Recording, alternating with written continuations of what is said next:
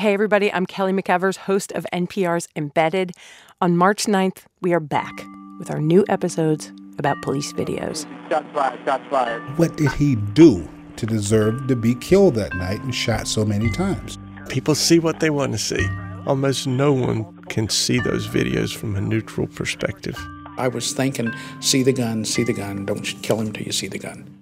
Find Embedded on the NPR One app or at npr.org/podcasts. Joe-san, this is Andrew from Hong Kong. Matt from Shepherd's Bush in West London. Maria Thompson from San Jose, Costa Rica. This podcast was recorded at 2:38 p.m. on Thursday. And things may have changed by the time you hear it. Keep up with all of NPR's political coverage at npr.org. On the NPR One app. Or on your local public radio station. Okay. Hohoa. Here's the show. Cheers. It's the NPR Politics Podcast, here to round up some of the week's political news. We'll talk about the Republican plan to overhaul healthcare, Donald Trump's wiretapping allegations, and a lot more. I'm Tamara Keith. I cover the White House. I'm Susan Davis. I cover Congress. I'm Mara Liasson, national political correspondent. And I'm Ron Elving, editor-correspondent. All right, guys. It was beautiful outside. It's crisp and lovely. Couldn't be nicer. Couldn't be nicer. All the Congress people were walking outdoors instead of walking indoors today. Wait, who said you could go outside? All right, so today is day 49 of the Trump presidency, which means we are almost halfway through his first 100 days. At the top of his agenda for the first 100 days was to repeal and replace the Affordable Care Act, a.k.a. Obamacare. And Monday evening, after years of talking about it, Republicans finally unveiled their plan to do just that. So, Sue, current status, it has now made it through 2 committees in the House of Representatives. It's actually moving at a pretty steady clip considering how significant this legislation is. It was dropped on Monday, and it passed the 2 key House committees that it has to come through today. They're putting it together into a final bill, and it could get a vote in the next couple of weeks. And if you consider that the Affordable Care Act took about a year and a half to get from this beginning to end, it is moving at a pace that is extraordinary for Congress on a legislation of this importance. Okay, so what is in, what is out? How does this compare to Obamacare? Okay, so let's start. This is repeal and replace, so let's start with repeal. What it gets rid of is the individual mandate. That's the government saying you have to have insurance. Or you have to pay a fine. Or you have to pay a fine if you don't have it. It gets rid of those tax penalties that would have fined you if you didn't have your insurance. It also gets rid of the subsidies that helped you pay the insurance. And it gets rid of taxes that were included in the Affordable Care Act to pay for all of this. That includes things like a tax on tanning beds. That was an issue that came up in the hearing last night. It gets rid of taxes on medical devices. And here's what it's replacing it with. It's creating a system of refundable tax credits that will be available to everyone based on how old you are and how much money you make. And they start at around $2,000 for people in their 20s, and it will go up to $4,000 for people in their early 60s. How much does health insurance cost? Depends on where you live. So that is scalable to state. So that's a different equation for every single state. It also keeps the Medicaid expansion in place, but it'll change the funding formula for Medicaid, which is something that Democrats have been very much opposed to. But this is a long-term goal for Republicans. So it reshapes the Medicaid program. It creates a system of tax cuts. It gets rid of the mandate, and conservatives would say it's just a mandate by another name. It does allow your insurance company to penalize you if you let your coverage lapse. So if you go back to sign up for it, the fine you're paying isn't to the government anymore. It would just be to your insurer. And just for clarity, this is not employer-based insurance. This is not the insurance that all of us sitting at this table have. This is insurance on the individual market. So this is people whose employers don't offer them insurance, or people who are marginally employed, or people who own small businesses, for instance, or work at a small business. And make too much money for Medicaid. And we should say, so there's the repeal bucket, the replace bucket, and the keep bucket. And what did they keep? And they kept the popular parts of the law. Funny how that works. The provisions that you can't deny people with pre-existing conditions coverage. The provision that lets parents keep their children on the insurance plans till 26. Lifetime caps. You you can only charge people a certain amount. The things that people really liked about the law, for the most part, those are staying in place. People prefer to have what they have and not have it taken away. Yeah. That's just the simple bottom line on a lot of this. And let's get clear. Republicans made a couple promises and Donald Trump made a couple promises. One was to get rid of Obamacare. That was clear. And it seems like they're going to accomplish that. They made some other promises. You will have cheaper, better coverage. Your deductibles will go down. They've even been so specific on that. Your premiums will go down. And more people will be covered. And more people will be covered. Those are absolutely impossible circles to square. So I've seen this described by conservatives as Obamacare light. Or Ryan Care, which is an interesting pushback from conservatives where they are not calling it Trump Care. They're calling it Ryan Care in reference to the speaker, who is someone who has been a familiar foe of the conservative activists before. Conservatives don't like this bill. But let me be clear. It's a small group of hardline conservatives. I'd say the vast majority of Republicans in Congress are inclined to vote for this bill. The problem for the White House and for leadership is this small group of hardline conservatives has the ability to down the bill if they stick together. Republicans' leadership doesn't believe at the end of the day these same conservatives, many of whom come from districts that Donald Trump won by 15, 20, 25 points, are going to go home and be able to look at their constituents and say, I stood up to Donald Trump and I was the Republican that stopped the repeal of Obamacare. That is an untenable political position, and we're just at the phase of the process where they have to, fight the conservative fight, but at the end of the day, this is about team party politics and they have the votes. And it's the first big legislation. It's about whether they can do this. And as Sue said, they're going to present it to these members as a binary choice. Oh, do you want to vote for repealing Obamacare or against repealing it? And they can lose 21 conservatives. Yeah. They have a cushion in the House. They can lose 21 of these guys and still pass it. If you're a conservative, it seems to me that you can make a case for calling this the worst of both worlds, the worst of all possible worlds. And by the way, you can get help in doing that by just about all the groups that endorse conservative candidates for Congress, talking about Heritage, talking about the Club for Growth, Americans for Prosperity. All kinds of bona fide conservative groups are saying, no, this isn't what we wanted. And here's a little bit of a wonky little thing that is going to sound, like my eyes glaze over, but it's the tax credits in the bill are refundable. That means if you don't have a federal tax bill, if you're one of the 40-some% of Americans who don't have a federal tax liability, you can still get your tax credit as a credit that you get refundable and advanceable, so you get it even before you buy your health insurance. So how exactly is that different from a subsidy? It is exactly the same thing as a subsidy by a different name. And what it does is it enables people to get health insurance, which was what Obamacare was about, expanding coverage. But it does it basically the same way that Obamacare did in many respects. They just call it something different and you do a little bit different paperwork. And that's what's driving all these conservative organizations crazy, because it amounts to a new entitlement. We should be clear, too, this debate is illuminating in real time for a lot of the country the very philosophically different views of the two parties.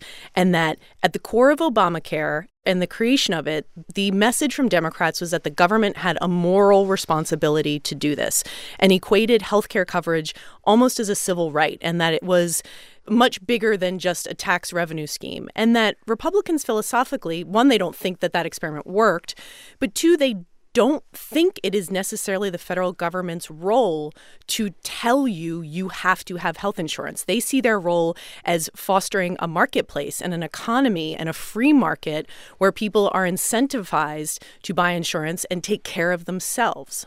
If you were a Republican and you were creating a healthcare bill, if you were repealing and replacing Obamacare, is this really what you would come up with? This seems to be sort of like it still has... It is Obamacare light. It is Obamacare 2.0 because it keeps the same basic structure. It just makes it much less generous in terms of the subsidies and the coverage. There's no doubt about it. And much to everyone's surprise, or maybe not so surprising, Obamacare's been getting more and more popular as it gets closer and closer to being on the chopping block. Well, because people start to ask what they're going to lose. And I said a moment ago that for a Republican, this might be the worst of both worlds. And then I gave the conservative critique of the bill. But what's going to happen if this does become law, if Ryan's bill becomes law, is that a certain number of people are going to find the equation very different for themselves in buying health care insurance. They're no longer to be mandated to do so. And so they're probably going to have to go without. If the bill goes up for them $1,000, a couple $1,000, those people are going to tend to be older people, less healthy people, and people with lower incomes. Now, what that means is down the road, they're not going to be calling it Ryan Care or Trump Care. Someone's going to be calling it Don't Care. That's pretty good, Ron. You could work in messaging, Ron. You could be on a podcast when you grow up. They call it it's the American Health Care Act, but somebody, I don't know where, I've been up for too long, but they said you would say it AHCA, and they were like, it sounds like someone clearing their throat. Like, you kind of need like a better acronym. So the next significant hurdle for this legislation is it's awaiting a score. And what a score means is that when nonpartisan budget wonks that work for Congress take this legislation and they put out official estimates on how much it's going to cost the government and how many people it's going to cover. So for the wonks listening, this is what's called a CBO score. Yes. The Congressional Budget Office. And it is a nonpartisan office. I think it was also in the news a little bit this week because White House spokesman Sean Spicer and many Republicans on Capitol Hill, maybe a little bit of policing the refs a little bit ahead of the game, saying, the CBO, their numbers aren't always, you can't really trust exactly what they say. And I think they're preparing for a CBO score that may well likely say it's going to cost more money and it's going to cover less people. Because if you repeal $600 billion in taxes over 10 years, that means the government is taking in less money. And the budget process doesn't necessarily look at a tax credit as equating to coverage. So just for budget purposes, they don't weigh in on the merits of policy. It's just purely from this sort of like analytical accountant standpoint that just saying a tax credit is available to you, they may not necessarily equate that as being able to account for coverage the way an individual mandate would, because that would be akin to law. Mara, you were in the White House briefing this week and you were asking Sean Spicer about this very thing. I think the CBO score is going to matter. People are going to look at that. They want to know, what is this going to cost and how many people are going to lose their coverage. And even though the White House is very busy pre-butting or undercutting the authority and credibility of the CBO, it is considered the gold standard. And just to remind everyone, right now it is run by a Republican economist. President Trump today tweeted, "Despite what you hear in the press, healthcare is coming along great. We are talking to many groups and it will end in a beautiful picture!" So what is his role? He, in a tweet, described it as our healthcare plan. That is really interesting. He did not say it was Ryan Care, although I suppose if it starts getting in trouble on the Hill, he will start calling it that. Certainly conservative groups, including Breitbart, former news organization of Steve Bannon, the president's top strategist, is calling it Ryan Care. And Ryan used to be, of course, the biggest enemy of the Trump wing of the party. Yeah, Breitbart went nuts. Yes. Obamacare 2.0. Yeah. But the White House says that they are in full sales mode. Trump not only said it's our plan, he said he plans to be twisting arms, making sales pitches, all the things that he's supposed to be great at. What we haven't seen him do yet is go out of Washington, make a big speech, hold a rally, explain why this is so great. Though they're promising he will. But they're promising that he will. But that supposedly is being saved for the Senate phase, which is going to be a much higher hurdle. So they're hoping that Paul Ryan and Tom Price and he's Health and Human Services Secretary. And some of these guys can get together, Mike Pence, and muscle the House, get the House to pass it. Then they take it over to the Senate. They're going to run into a serious situation there. They only have 52 Republicans. They have no Democratic support, no independent support. So they're going to need every Republican minus maybe 2. And right now, there are about half a dozen running around sounding very uncommitted to the bill, including people who surprise you, like Tom Cotton of Arkansas, who said flatly, this will never pass the Senate. They need to go back and start over. I do think, though, a key point to remember when we talk about conservatives and the fight that's going on, that maybe more than half at this point. Important to remember in this, most Republicans in Congress have not served with a Republican in the White House. And when we talk about governing lessons, these guys are also going to get a governing lesson in how much harder it is to go up against the president when he's got the same letter after his name. And again, we do live in two very bifurcated countries where people look at the president very differently. But the people that are speaking out the loudest against this bill do come from places where Donald Trump is at his most popular. And what I think is so ironic about this is when you look at the charts about who would this hurt the most, it's going to hurt older, rural, working class voters, a lot of them white, Trump voters. It's going to hurt them more than those young millennials who didn't vote for Trump and are getting a big gift because they don't have a mandate anymore. But Trump voters, at least the ones I've talked to recently, are ready to get behind their guy. No matter what. They are like, hey, Donald Trump, tell us which senator is blocking your agenda, and we will make that person miserable. But that's the hardcore activist base. Then there are people who voted for Trump because they believed him when they said he would get them cheaper, better health care. But there are going to be some mixed messages over the next couple of weeks and months. As this goes into the Senate, there are going to be a lot of people saying, no, actually, this isn't what President Trump promised you when we were all for him back last fall. This is something different. Now, they may need somebody to blame. I don't know whom they're going to blame. Maybe it'll be Paul Ryan. But these folks are going to be, and I'm talking about conservative talk radio and a lot of the mainstays of the Trump coalition in terms of communication. So Donald Trump's going to have to get out there. He's going to have to put it on the line personally, have rallies not only in Kentucky and Arizona, but in southern Ohio to pressure Rob Portman and some of these other people who aren't on board. And that's going to cost him a lot of capital, and it's going to identify the final product with him over Ryan or anyone else in Congress. My hunch is that it's going to be easier to get people like Rob Portman in line than we think. But because he'll be a good Republican. Yeah, he'll be a good Republican. But the interesting thing is when you look at the messaging that's coming into all our inboxes from conservative groups, they're talking about Ryan Care, and they're saying Trump is being misled by Paul Ryan and the GOP establishment. They're not turning on him at all. Well, that's fine because they know that that would be difficult for them in terms of their own basis. But that ultimately may not get the job done because what you're trying to do here when they talk about Paul Ryan is you're finding the villain that you can hold up to those voters and say, that's the problem. They need to start over and come up with a different bill. Let's talk about another big story this week. President Trump, in a series of tweets, accused former President Obama of wiretapping Trump Tower before the election. Thus far, the White House has not produced any evidence of that. The former director of national intelligence, James Clapper, said it never happened. We talked about a lot of this on Tuesday in an episode, so go back and listen to that if you missed it. But just one little coda on this whole thing. Yesterday at his press briefing, Press Secretary Sean Spicer struggled to answer this question. Is the president the target of a counterintelligence investigation? I think that's what we need to find out. Of course, this is a question because if the president is alleging that he was wiretapped, why would you wiretap somebody if you weren't investigating them?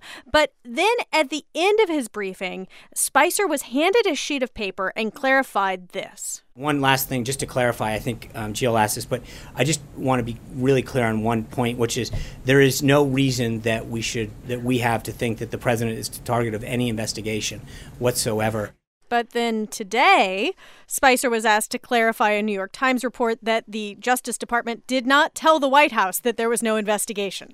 The Justice Department is saying, though, that they never gave you the assurances that you gave us. Okay. No. What the assurance I gave you, Margaret, was that I'm not aware. And that is 100% accurate. So when you said no reason to believe, it was I'm not aware that there's an investigation. Right. I mean, I don't know that they're not interchangeable. So many double negatives. So little time. You know, Donald Trump once again put his staff in a really difficult position. And actually, of all the tweets he's ever done, this one had the biggest practical daily effects. Donald Trump and most of his top officials have gone to ground since he tweeted this. We saw the president at a pool spray where the press was kept so far in the back that they couldn't ask him a question. So he has not had any interactions with the press. When the new executive order on the travel ban was rolled out, his Secretary of State and his Homeland Security Secretary and his Attorney General left without answering any questions because they would be asked first and foremost about this. The President of the United States said that the former president wiretapped him. That is an incendiary, huge statement. He's never produced any evidence. We've heard, as you just said, from one intelligence official after another that there is no evidence that Barack Obama wiretapped Donald Trump. But add this to the false claims about crowd size, illegal votes, etc. But this one is the biggest yet. Well, here's the deal. I mean, it's one thing to say that there might have been some kind of an investigation somewhere last fall of someone who was in and out of Trump Tower, that they got caught up in some larger investigation of some other activity. That's one thing to say, and that's quite possible. On the other hand, what Donald Trump said on Saturday morning was that President Obama had wiretapped him to violate, in violation of our very sacred election process. Meaning that this was something that personally was done by President Obama to try to torpedo candidate Trump last fall. Illegally. He accused President Obama of doing something illegal. And, of course, that would be totally illegal. It would be a Watergate-style crime. It did in a president back in the 1970s. And there has got to be some kind of basis for making that kind of remark as opposed to the other kind of investigation that I described a moment ago. You know what I just realized? That all three of those things that Mara listed have in common. The crowd size and the voter fraud and the wiretapping alleged, all of those things relate to the president and his victory and how he feels about his victory. But the things he says now that he's the president of the United States have real ramifications. You know, we have a point of comparison. It's fairly recent. In 2001, George W. Bush was president, and he had not won the popular vote, and he had had an extraordinarily close election in Florida that put him in the White House.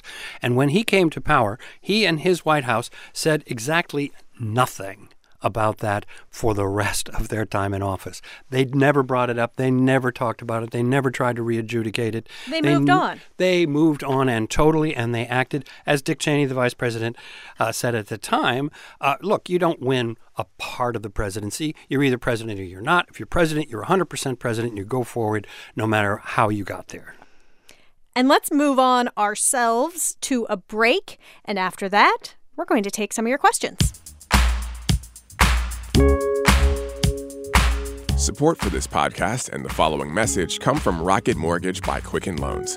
When it comes to the big decision of choosing a mortgage lender, it's important to work with someone you can trust who has your best interests in mind.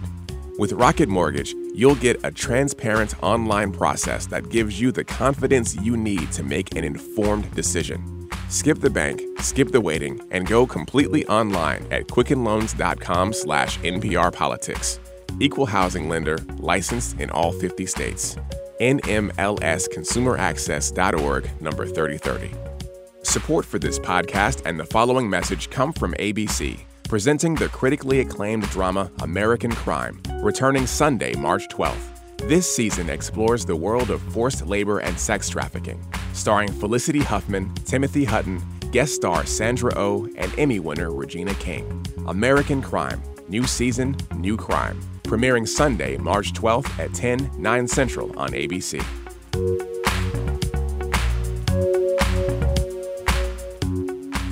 Okay, we're back, and let's talk about North Korea. This week, the U.S. military announced that it was sending a part of a controversial missile defense system to an airbase in South Korea. The system is called THAAD, Terminal High Altitude Area Defense. It makes China nervous because it could be used to track Chinese missile systems.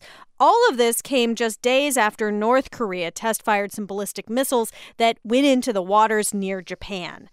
And all this comes on the eve of a trip that Secretary of State Rex Tillerson is taking to Asia. He is visiting next week Japan, South Korea, and China. So this is potentially the first big foreign policy test for the Trump administration. All right. First of all, Thad sounds like the end of a tweet if you put an exclamation point after it. But this is a serious business. And the serious business here is that we are going through another round of escalation in a very sensitive and volatile part of the world where, just not to beat around the bush, the North Korean leader, Kim Jong-un, is a highly volatile and difficult person that no one can quite figure out and who has apparently been consolidating yet another round of power, which involves the deaths of some relatives.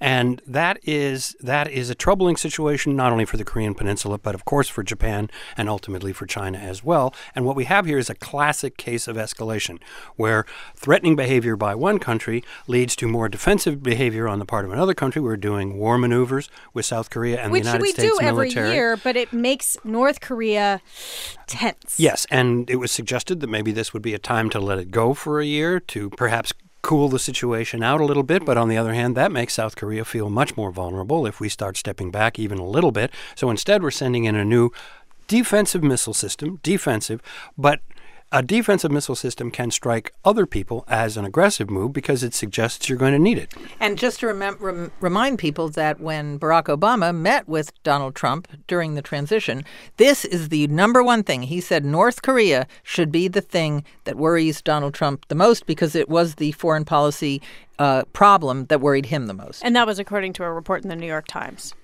The thing that stands out to me about this is that so far, we're 49 days into the Trump administration. We haven't had any external crises. We haven't had a natural disaster or any sort of huge natural disaster. We haven't had a foreign power do something that we had to respond to. We haven't had a terrorist attack. There has been lots of crisis communications happening in this White House, a lot of things that have been created by tweets or executive orders that are signed. But those are all things that the White House can control. The thing that tests every president is the stuff that you can't control, and we haven't seen that yet. And don't forget, the second level of the government, right under the cabinet secretaries, is mostly empty right now. Remarkably empty. I think 2,000 positions are unfilled, not even people nominated for them. And Donald Trump has suggested at one point that he doesn't even think you necessarily need to fill all of them. They will know soon. They will know soon when the top level is for some reason or other distracted or empty, and there is no one to step in behind. I would suggest actually they've already seen that situation with Jeff Sessions, who was forced to recuse himself from any investigation that may go forward regarding Russian connections to the Trump campaign. When he stepped aside, there was no deputy to take it over, and the deputy is still going through the confirmation process. Okay, a quick update to another big story from earlier this week, the Trump administration's new executive order on immigration. We also talked about that in depth on our Monday episode, so go back and listen if you missed it. The order doesn't go into effect until March 16th, but it's already being challenged in court by the state of Hawaii. And we also know that the state of Washington's Attorney General wants to renew the challenge that they successfully brought against the original executive order that was issued on January 27th.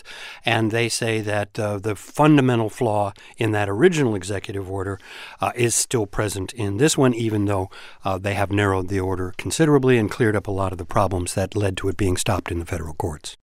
All right, let's answer a few listener questions. Our email address for your questions and comments is nprpolitics@npr.org.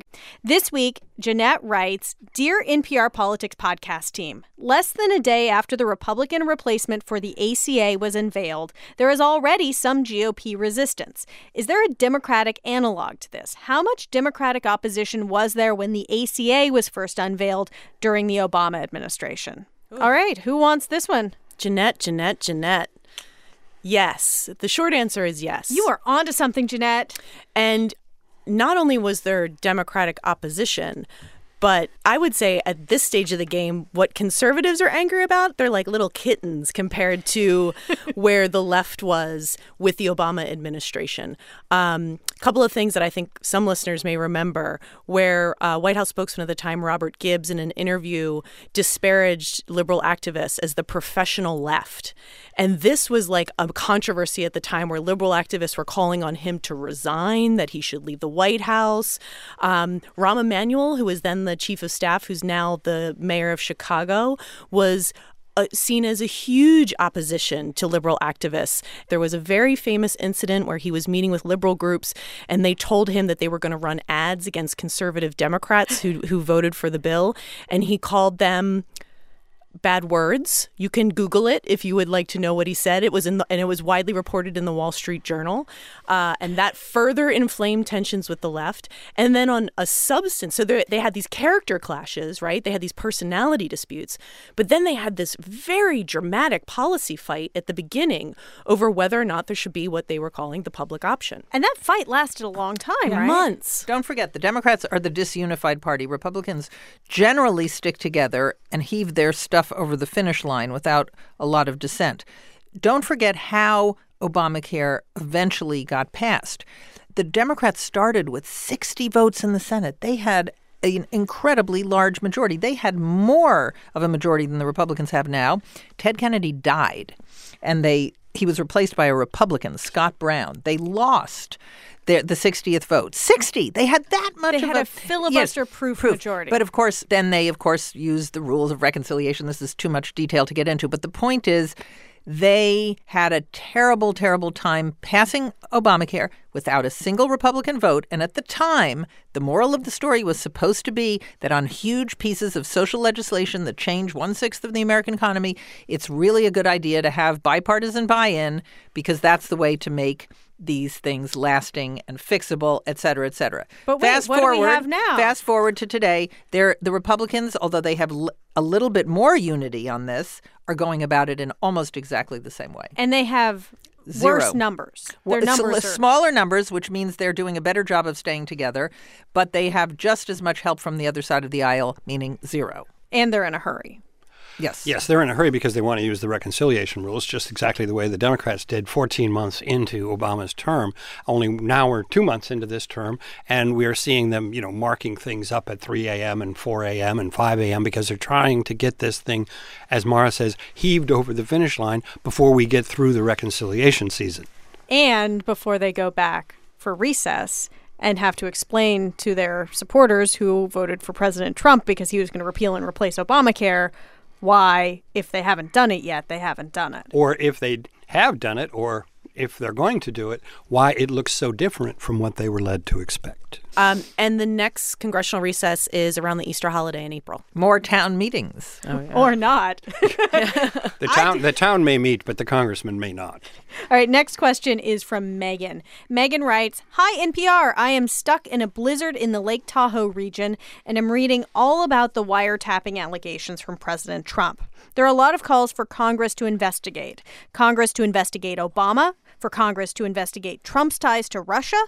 But what exactly is an investigation? I'm guessing the members of Congress don't put on their detective hats and whip out their magnifying glasses in search of clues. Thanks so much, Megan. No, but they get in a car, go over to Langley, and they go to CIA headquarters and they read raw intelligence, among other things. So they interview intelligence officials. They find out there's an investigation ongoing into Russian meddling in the election. They're going to look into that. Now the White House has asked them to add to that investigation whether President Obama abused his power by wiretapping Donald Trump. They're going to find that out, too. They want him to look into leaks, too, find the leaks. I mean, congressional investigations are sort of at the core of our democracy. I mean, this is something that the founding fathers wrote about, was congressional oversight over the executive and judicial branches.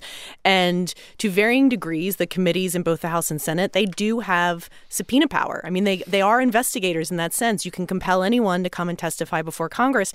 And pretty much everything, and why she's talking about all these things called to investigate, pretty much anything in the public realm falls under congressional jurisdiction. There's not many things that they couldn't launch an investigation of. And there's been very many famous investigations. And going back to the earliest days of the country, probably the most famous in modern times would probably be the Watergate investigations. And to varying degrees, they're either very important, and when they're done well, they're done bipartisan, and they usually put out a report or have some broad prevailing purpose, or they're very partisan. And probably the best example of that in recent times is the Special Committee to investigate the Benghazi Committee, which was very much driven by Republicans and seen as a partisan outfit. So investigations can be both partisan and nonpartisan. And in terms of these investigations, at the moment, that both the House and Senate Intelligence Committees are investigating. It seems like they're sort of taking different paths in what they want to emphasize. And it's not clear how much of the result of those investigations will be made public because it's the intelligence committees and they're dealing with highly sensitive information. And it appears that the main objective of those two investigations is to more or less get past it and move on. They don't seem to be particularly motivated to get to the bottom of any of these accusations. And what we're really talking about is whether or not there would be some kind of really independent, bipartisan group that would have a serious mandate to get to that bottom. That does not seem to be on the horizon. The leadership in both House and Senate seems adamantly opposed to that. And obviously, whatever they say about wanting investigations, the White House doesn't really want this to go on any longer either. Though I think the Senate Intelligence Committee is taking it more seriously than the House Intelligence Committee. Certainly the House Intelligence Committee under, Devin Nunes has shown far less interest. And on the Senate side, I'm not so sure where Richard Burr is going. It does seem as though it's a bit more bipartisan and there is a little bit more seriousness. But in the end, we'll have to see if they produce more of a product than the House. Well, Megan, thank you for the question, and we hope you survived the blizzard and enjoyed beautiful Lake Tahoe. I can't feel that bad for you because Tahoe is so gorgeous. Okay, finally, last week on the show, we were talking about Alexa and how you can now ask Alexa to enable NPR One and then ask Alexa to play the NPR Politics podcast, which is a really fun thing to do. Anyway, in that podcast, we claimed Alexa's Apple counterpart Siri does not tell jokes very well, which is why Anna wrote us this email, subject line, Siri does have mad jokes. Hey, y'all, don't appreciate you hating on my girl Siri for not having jokes. Ask her what 0 divided by 0 is. Keep up the good work, Anna. Okay, let's see if we can do this. Okay, Siri, what is 0 divided by 0? Imagine that you have 0 cookies and you split them evenly among 0 friends. How many cookies does each person get? See, it doesn't make sense. And Cookie Monster is sad that there are no cookies. And you are sad that you have no friends. Ooh, she's mean. Thanks a lot, Siri. That is funny. Siri does have mad jokes. All right, that will do it for the mail. Let's take a quick break. And when we come back, can't let it go.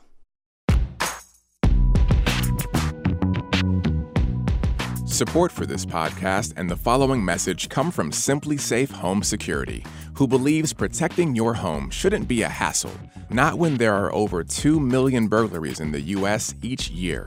That's why Simply Safe makes protecting your home a breeze. Go online today, and in just a few clicks, you'll be the owner of a professionally monitored security system. Get 10% off now by going to simplysafenpr.com. We know you love podcasts. We also know you know people who don't. That's why this March you're going to hear a lot about Tripod. It's a month-long campaign from all your favorite podcasters, including NPR, to get you to recommend a podcast that's any podcast to a friend. And if they don't know how to listen, show them. Then give us your recommendations with the hashtag Tripod. That's TRY pod. Thanks for spreading the word. Okay, back to the show.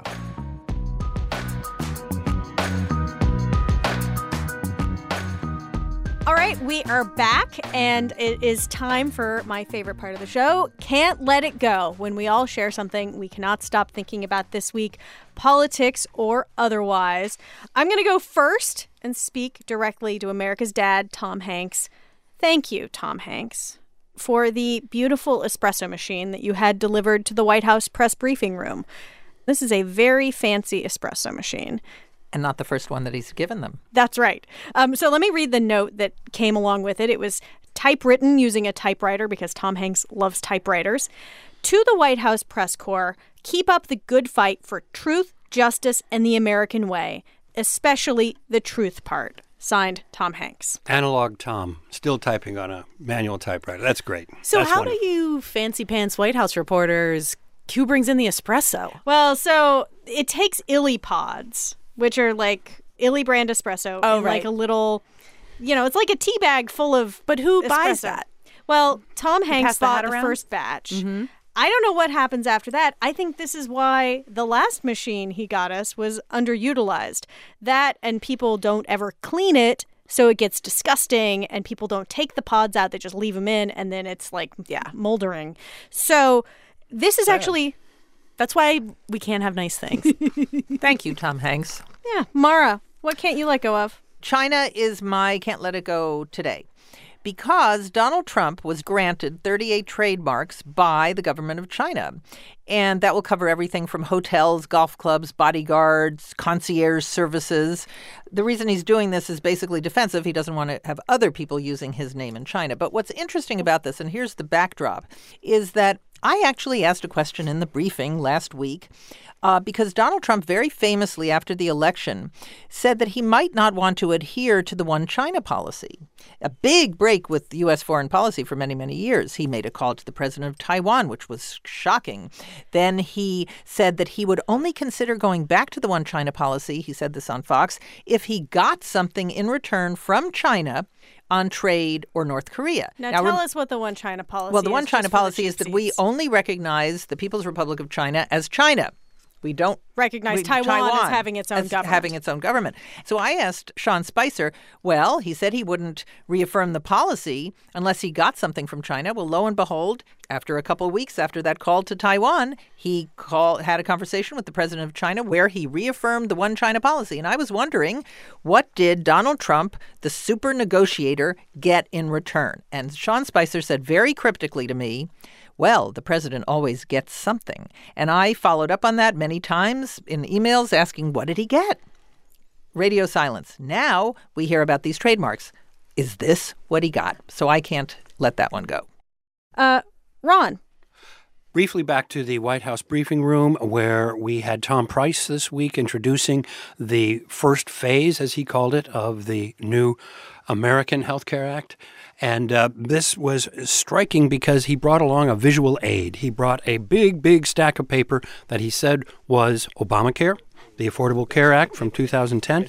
And then he showed us a much, much, much smaller stack of paper that was this new bill. Notice how thick that is. Some of you will recall that I actually turned the pages and went through that piece of legislation in a YouTube. The bill on the pile on the right is the current bill, and what it means is that we are making certain that the process. He pointed this out with the obvious point that since this bill was so much shorter, it was clearly superior because it wasn't going to do all that government that was clearly implied by the larger stack of paper. And there does seem to be a certain belief that the more paper you have, the longer a bill is, the more complicated the tax code is, the worse it is, the more it's over-governing and overreach. And this was a way to illustrate this, and it was a photograph that was very widely circulated. And so that's what I can't let go. Lawmakers are always obsessed with the size of their bills. Sue, what you got? Okay, I haven't been on the podcast in a while, so I'm going to just exercise a point of personal privilege, and I have two can't let it goes. One is personal, one involves politics. I'll go with the political one first. So there was a story this week that I just loved because I think it is something that should be referenced in, maybe Ron could use this in his classes to teach about the ways in which Washington really works. And the headline of the story is, in role reversal, Mick Mulvaney trying to get conservatives to back GOP establishment health bill. Now, Mick Mulvaney is now the OMB director, the Office of Management and Budget, which means he's basically the president's top budget guy. And he spent all weekend crafting this bill and making the case for it. Now, when Mick Mulvaney was in Congress, he was a member of the Freedom Caucus, those same group of hardline conservatives that we were talking about earlier in the podcast, who are the sort of, give me liberty or give me death conservatives. There is no room for compromise. It's the conservative way or the only way. He was part of the Vote No caucus who voted against the Republican leaders when he was in Congress. And he is quoted in the story as saying, and it is just so rich, and it just tells you how priorities can change depending on what your job is in Washington. And he is quoted talking about the Freedom Caucus saying, if they think the House is going to pass their bill, they're being unreasonable. And just the richness of this, that's within, a 72-hour span, you go from being in the Freedom Caucus to being the budget guy making the case for the bill, is just so Washington, and I just couldn't let it go. My personal can't let it go, and I thank you for giving me a platform for this, because I've also exercised my rights on social media. A great disappointment in my life this week was the Washington Post announcing that after a decade, they're canceling their annual PEEP contest, their diorama contest. Okay, explain what it is. So every year, the Washington Post held a contest where people in the region would send in dioramas using PEEPs, those Easter candies that are ducks and bunnies, in sort of current event situations, either reflecting the news or the campaign or sometimes things in pop culture. And they had a contest and it was hilarious, and they would put the pictures on the website, and it became sort of like a viral thing within the Washington city area. And I loved it. And every year I loved it. And I thought it was like such a great, funny thing. I looked forward to it every year. The paper announced this week that the interest was waning in the PEEP contest, not from me. Wait, the interest was waning? Yeah, and that they weren't. They know that? That's what they always say when they've decided they don't want to do it anymore. That is what I feel. I think it's probably a lot of work for them, and they're just not wanting to do the work. Hey, here's an idea. I don't know what the truth is, but I did tweet at Marty Barron, who was the editor. How about NPR? How about NPR picks up the PEEP diorama contest and I wonder, today? some of these are really involved. I mean, some people out in the region were probably already working on their PEEPs and probably were really, disappointed. You think about it year round. You have to think about it constantly. Forever. I know. And they're naturally preserved. Hey, America, how do you feel? Have you Are ever... you ready for a PEEP diorama contest from National Public Radio? Let us know. Well, I would say you probably shouldn't mail them to us because don't mail we don't. them to but us. if you were working on a PEEP diorama, take a picture. And if nobody else cares, I promise you I will care. It was a small thing, but it brought me joy, and I'm going to miss it. Probably was not big with Bezos' PEEPs.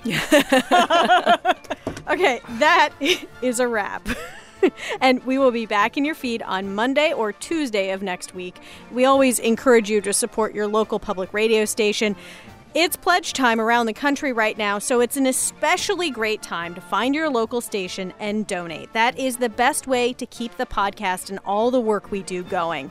Go to npr.org/stations to find yours and donate. And big thanks to those of you who've done it already. All right, I'm Tamara Keith. I cover the White House. I'm Susan Davis. I cover Congress. I'm Mara Liasson, national political correspondent. And I'm Ron Elving, editor-correspondent. And thanks for listening to the NPR Politics Podcast.